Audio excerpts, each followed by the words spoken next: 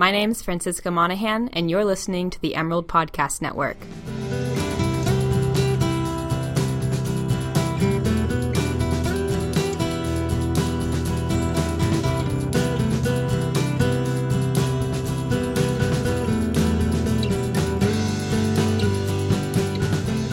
Hello, you're listening to the Emerald Podcast Network. I'm Emerson Malone. I'm a podcast editor with the Daily Emerald. With me here in the studio, I'm Sarah Rosa Davies. I'm an arts and culture writer for the Daily Emerald. And today we're bringing you a new kind of Emerald Recommends.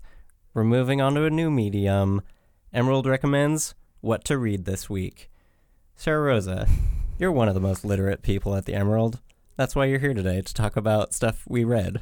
Yes. What did you read this week? I wouldn't say I'm that literate, but I was reading an article earlier yesterday about mental health and music and kind of the author Tatiana Tenreiro, I'm sorry if I pronounced that wrong, wrote this amazing article about a community of musicians and fans who bond by mental health disorders. This isn't anything new in music, and she addresses that in the article, but she talks about bands like Jeff Rosenstock and Speedy Ortiz and Modern Baseball and all these different bands that kind of are bridging the gap, between fans and fans and performers who suffer from mental health issues. And specifically, one part of the article that really stood out to me, I'm going to move my laptop so I can see, was she talks about her brother, her 17-year-old brother, who's a huge Jeff Rosenstock fan.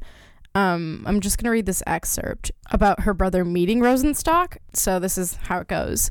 He described meeting Rosenstock as the opposite of never meet your heroes. Rather than seeing him as some unreachable megastar, he admired how Rosenstock spoke to him as if he were talking to a friend. It's remarkable that for someone who has such a dedicated fan base, he's still a humble guy, my brother said. When talking to him, he was actually legitimately interested in our lives. That night, my brother waited after the show for Rosenstock to leave the backstage area, hoping to talk to him again, but when he asked for a picture, Rosenstock apologized and said he didn't feel comfortable because of his own anxiety. My brother understood. And that part of the article really hit me, because I think often when I think about the people who represent mental health in music, for me at least, I think about them on a different level mental health wise than I have anxiety and I have these issues, and I think about the musicians I like sometimes on a pedestal, and it's really interesting to just see that interaction and kind of that mutual understanding happening, especially around mental health issues. And this article, just kind of these different profiles of these bands dealing with mental health and both their music and in their personal lives, really hit me in a nice way this week. I think this article is really intimate too, and she talks to some of the artists and addresses not only in their lyrics and their performance, but also in their lives. Who wrote that? Tatiana, I'm going to butcher her last name, Tatiana Tenreiro. And what was it? Where was it published? It was published on Uprocks. It's called You're Not Alone, a community of musicians and fans bonded by mental disorders. And a writer I'm friends with on Facebook shared the article and talked about, she's like, I think this is a new thing in punk music. Not necessarily new, but she's like, this is what where punk music is at today. And I thought that was really interesting too. Nice. What are you reading, Emerson? I also wanted to talk about a story that I found on Uprocks, but only in its relation to another article that I read. Often on Twitter, I tend to bring a lot of notice to specific comedians that I like. And now that I'm becoming an adult, I have to hold up a facade that it's a professional account and I'm a professional person. But for a really long time, I used a joke from this guy who was a writer on Parks and Recreation, Harris Whittles, who just passed away about 2 years ago at age 30. And it was from a Vine that he uploaded, and it said, I only write articles about blue Muppet babies. I guess you could say I'm a gonzo journalist. And so also one time a professor saw that and he emailed me. He was like, you are very funny. And then in the email, he just pasted that. I was like, I didn't write that. Anyway, so The Guardian on Monday of last week, April 17th, there's this really interesting piece that's almost like an obituary, but much more insightful because it's been a while since his death. And it's from a collection of interviews of people who worked with Harris Whittles and what their relationship was with him. And he's such an interesting character that like it's just full of anecdotes about who he was and what he was like to work with.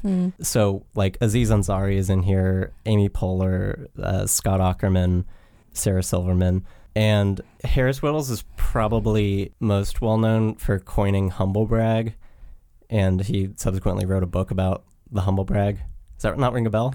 No, you right? You know my eyes are just getting really wide because I didn't know that someone coined that. I thought it was just like cultural lexicon. I just thought humble brag was something we all said. He died of like a heroin overdose, and he was like dealing with addiction for quite a while for the last few years of his life. One of the lines in here after it talks about the humble brag book: Whittles had been long into drugs. That was no secret. He joked about being stoned at work, and he later said he was high the whole time he wrote the humble brag book, which in itself is a humble brag, he added. It's a really interesting story. This is in connection to the Uproxx piece, which adds another layer to Harris Whittles' character. It's written by Stephen Hayden. On April 20th, this story went up because I think April 20th was Harris Whittles' birthday, but he was obsessed with the band Phish. And Stephen Hayden, back when he was writing for Grantland, wanted to write a story about how polarizing of a band Phish is. And he wanted to speak with fans about why they liked Phish. And Harris Whittles had a podcast with Scott Aukerman called Analyze Phish, where he kept trying to convince Scott Aukerman that Phish is a great band. And so Stephen Hayden emails Harris Whittles with just two questions. One, why do you think Phish is despised by outsiders? And two, what makes Phish a great band? And Harris Whittles replies with this 600-word like essay answering those questions about why he loves Phish. And it's honestly just beautifully written for such a silly subject matter. Really, really interesting pieces. I really love Harris's work. He's very funny. He also he wrote some of Master of None before he passed. I didn't know that. That's a great show. Yeah. It's a really fantastic show. And he worked a lot on Between Two Ferns. Oh, is that the Zach Galifianakis? Oh, I've only seen a couple little episodes of that, but he had such an off-the-wall sense of humor that he just made shows like Parks and Recreation so much better. But yeah, we'll post links to these three articles that we read this week in the post for this podcast. Yeah. This is great. I love doing this. That was really fun. Yeah. I'm Emerson Malone. I'm a podcast editor with the Daily Emerald. I'm Sarah Rosa Davies. I'm an arts and culture writer. And if you want to hear more from the Emerald Podcast Network, you can subscribe on iTunes and SoundCloud, or you can listen to these episodes right on the Emerald homepage at dailyemerald.com. If you like what you heard today, you want to reach out and talk to us about Harris Whittles or mental health and music, feel free to leave a comment on our SoundCloud stream. Thanks for listening.